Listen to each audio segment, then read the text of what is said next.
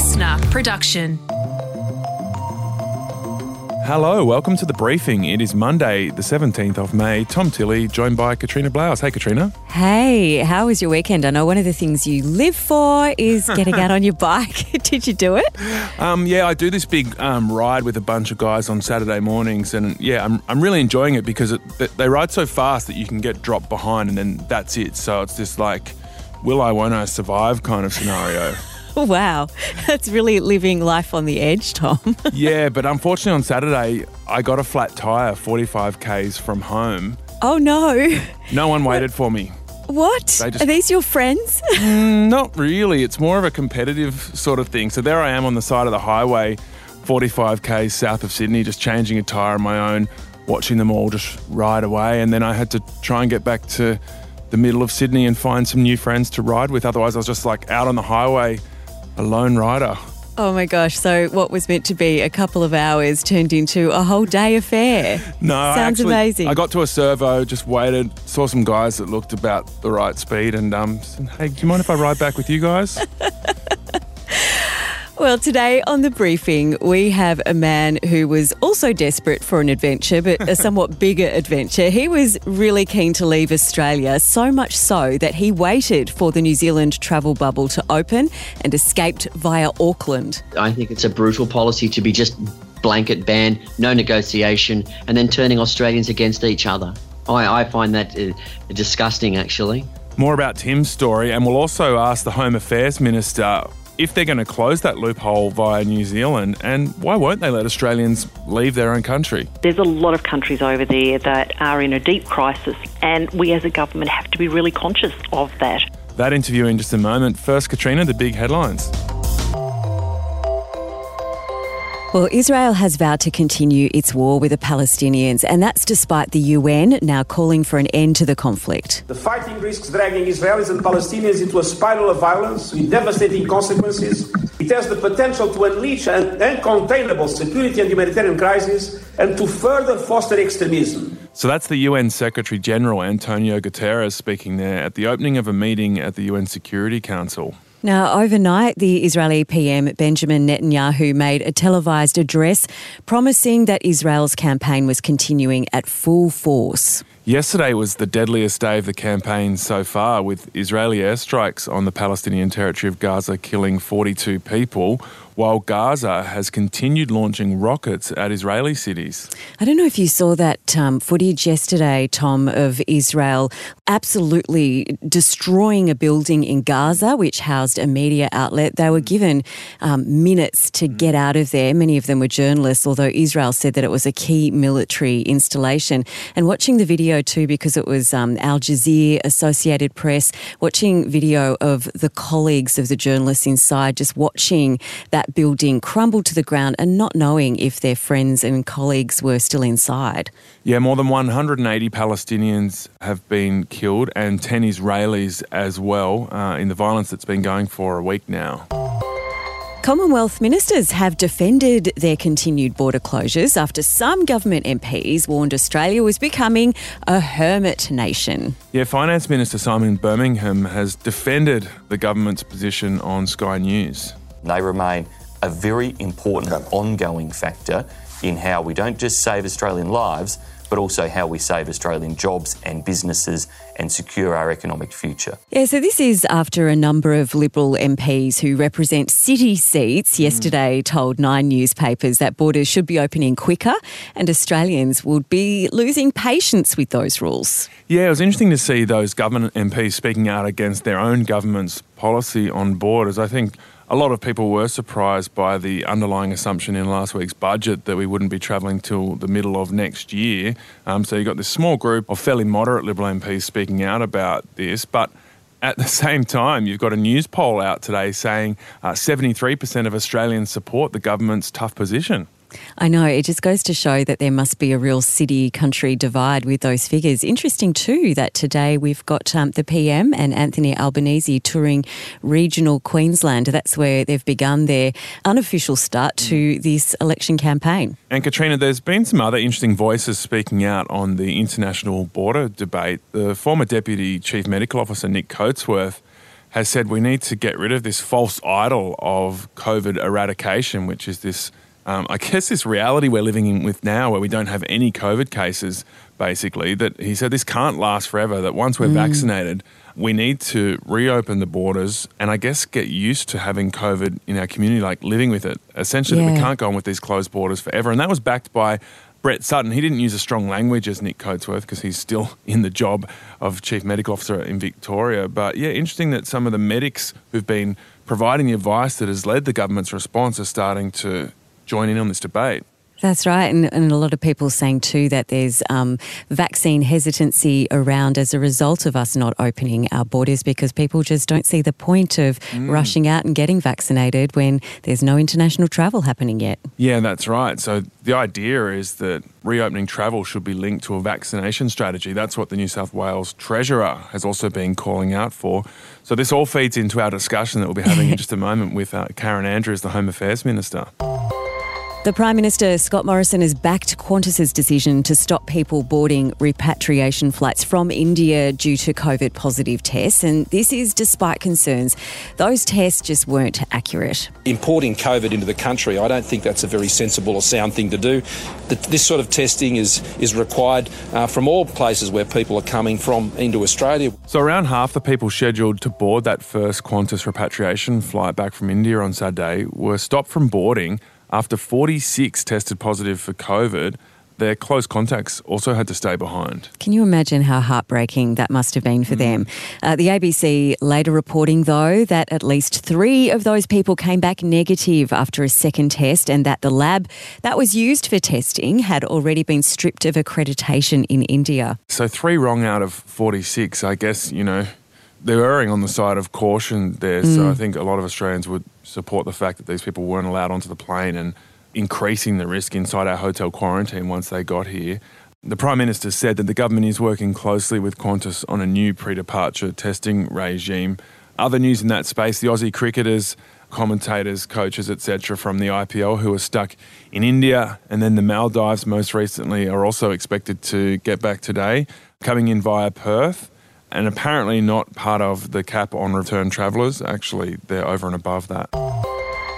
What a big day of celebrations. It is Mask-Free Monday in Sydney. Yeah, as of midnight last night, singing and dancing are also back. You'll no longer have to wear a mask on public transport, and these restrictions are lifting, even though authorities couldn't work out how the virus got from that case in hotel quarantine to the local man and his wife who went barbecue shopping. Yeah, it's still a huge mystery, and it's still, I can't believe that it didn't spread even further than it actually, it was contained just to those 2 people. The New South Wales Premier Gladys Berejiklian took to Twitter yesterday, seems to be the way that they do things now on a Sunday, Tom, to confirm rules on masks and gatherings would be lifted after no new local cases had been detected since that positive result.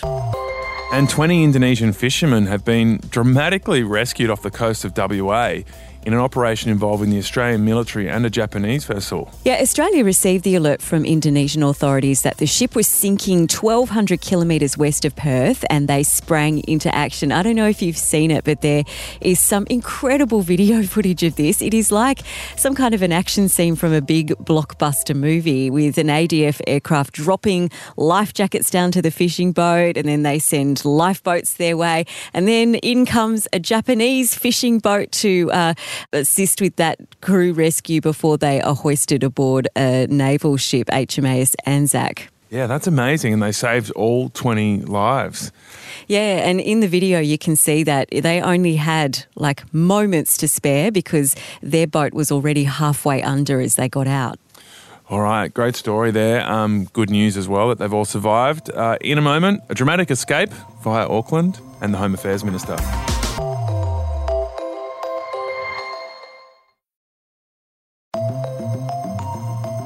All right, so this briefing starts with a tale of, well, look, it's not quite a great escape, but it's definitely an escape. I stayed at an airport hotel. I did my COVID test. I even spoke to New Zealand customs staff. I then did my COVID test. I waited for that. Once I'd done the COVID test, I then booked the flight to Istanbul. I just walked through the e-gates, electronic gates there out of Auckland Airport. They called for boarding, and off we went. I mean, it was just, oh, mate, it was wonderful. It was magic. So that's an Australian man called Tim Burns, and Australia's tough border closure meant that he was stuck here for more than a year. He was 4 days away from going back to his partner and his life in Russia when the travel ban kicked in last March. So he was stuck. He says he then applied for an exemption to leave but got rejected. He was angry, he was depressed, he was outraged that he couldn't leave the country. He understood the strict rules about people coming into Australia, but he couldn't understand why he couldn't leave. And then he had a thought bubble. I guess it was a thought bubble inspired by a travel bubble with New Zealand. I was lonely. My girlfriend was abroad. I was living with my parents in Tamworth. Things were very difficult. I'm watching the bloody media. I'm watching the vaccination mess-ups, each promise falling apart. And I just said, that's it. So I then began researching New Zealand. I was calling New Zealand's consulates. I had done my own risk assessment, and that was it. And I had confirmed it by calling New Zealand consulates, immigration, as things were developing. I'm watching it, and then I knew that they were not going to stop. I was determined to do it. I was going, and that was it.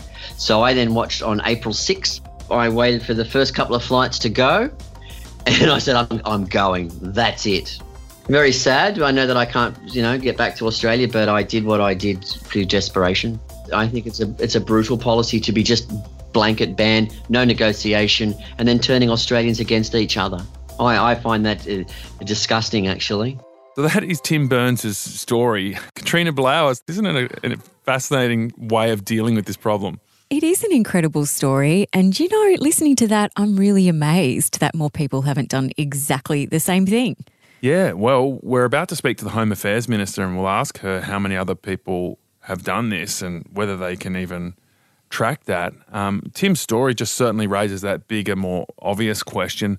Why can't we leave the country? Yeah, and why, when the onus is on us, even returning, if we are paying for hotel quarantine, if the spaces are available, then shouldn't we be able to make those decisions as to whether we are prepared to take that risk? Our tough stance is starting to look more and more like an outlier as the rest of the Western world in particular is opening up to travel as they roll out the vaccine much more quickly than we are. So we're going to put all of those questions now to the Home Affairs Minister, Karen Andrews. Has Tim done anything illegal by leaving the country via the New Zealand travel bubble? Look, it's certainly not something that we're encouraging people to do. And quite frankly, in Tim's case, if he'd actually gone through the proper processes, filled out the forms, put in the information that was needed, then more than likely he would have had the exemption that he was looking for anyway. So I think it was just an unnecessary thing that he went through, and I'm not personally very impressed by his efforts.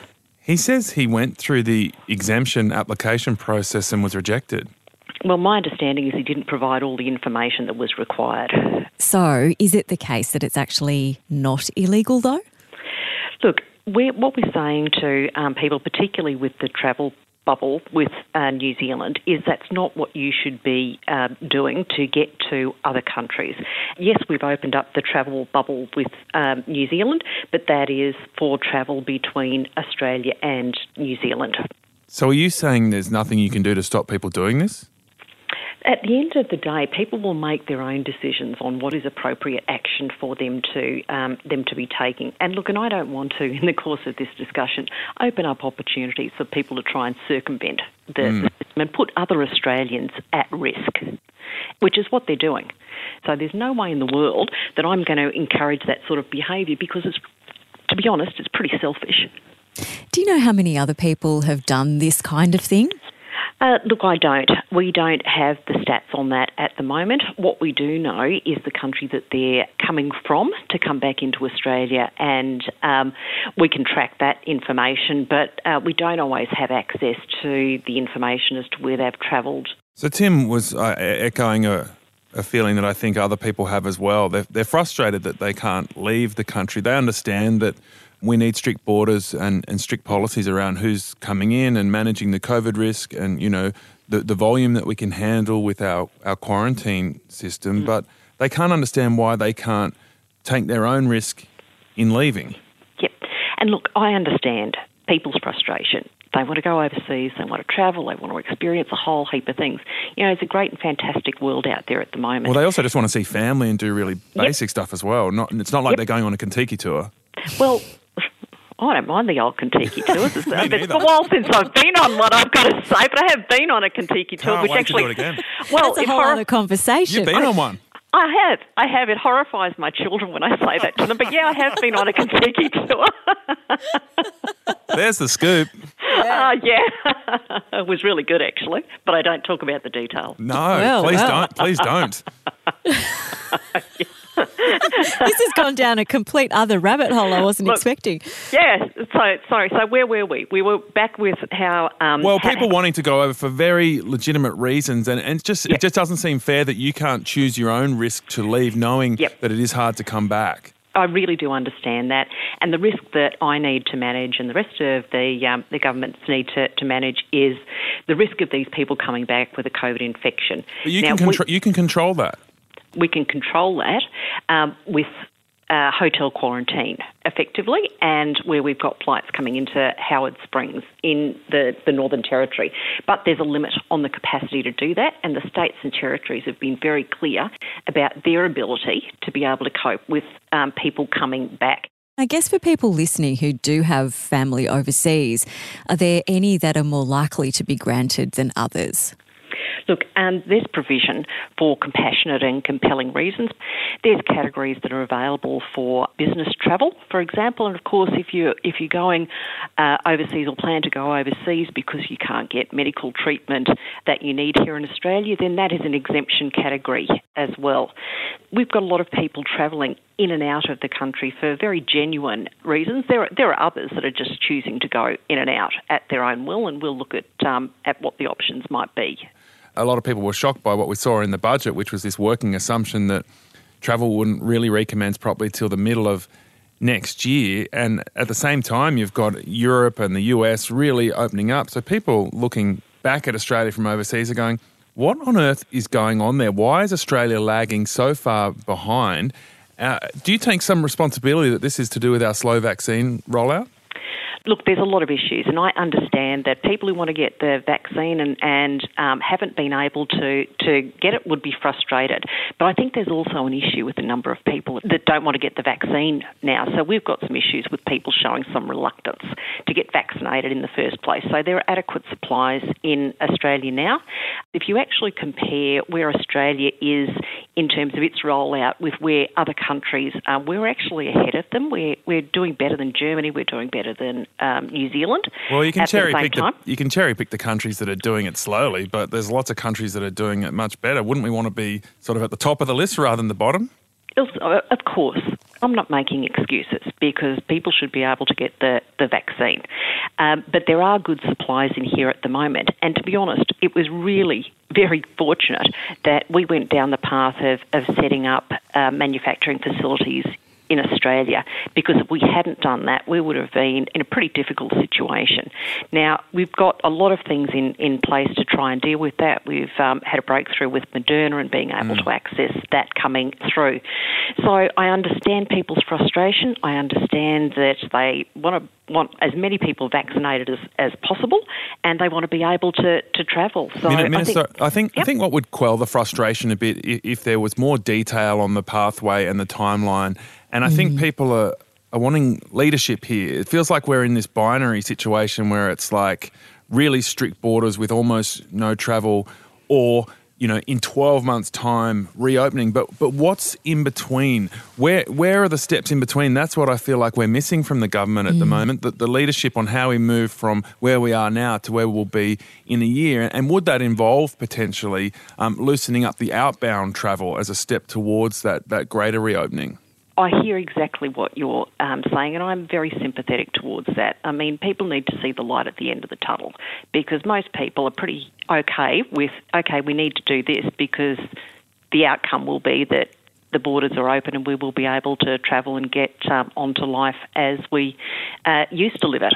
So it is very important that we set out what the strategy is. So overall, from a government's point of view, it really is accessing as much of the vaccine as we possibly can here in Australia. We are running campaigns encouraging people to register to go and get the vaccine. But where are these halfway points or the midpoints on reopening the borders? Why aren't you saying to us, well, in 3 months' time, if this, and this happens, we'll allow you this freedom? You know, that's what the Victorian government did when they needed to lead, the people in Melbourne out of that lockdown. They said, these are what we'll start to wind back. Why aren't we hearing that about borders? Because of the impact of the pandemic in other nations. So we all know what's happening in India. That's very well known.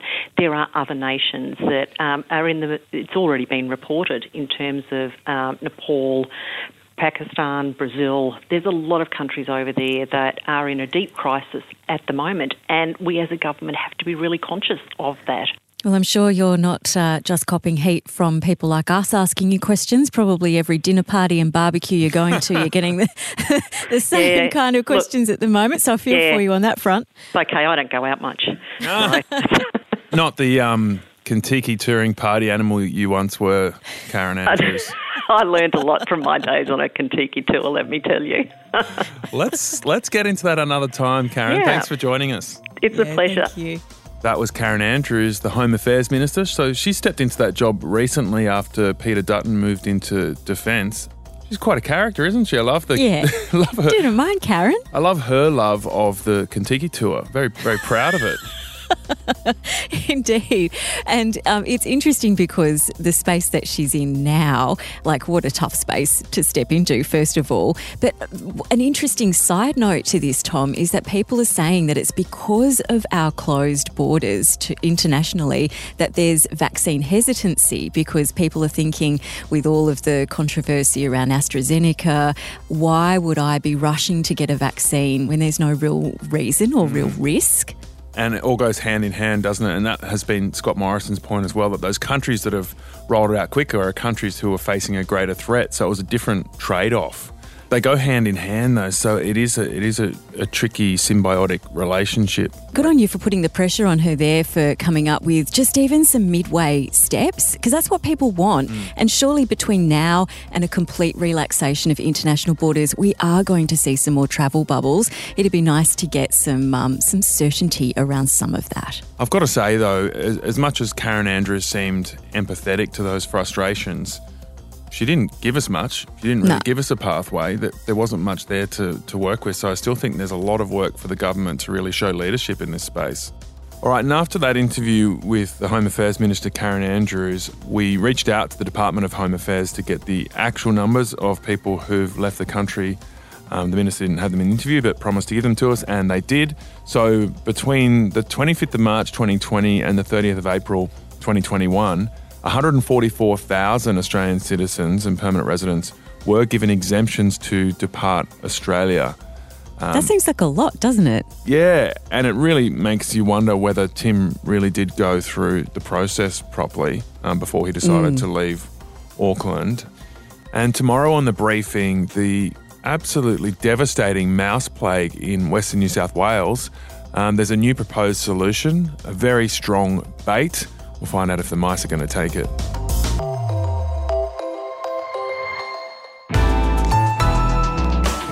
Listener.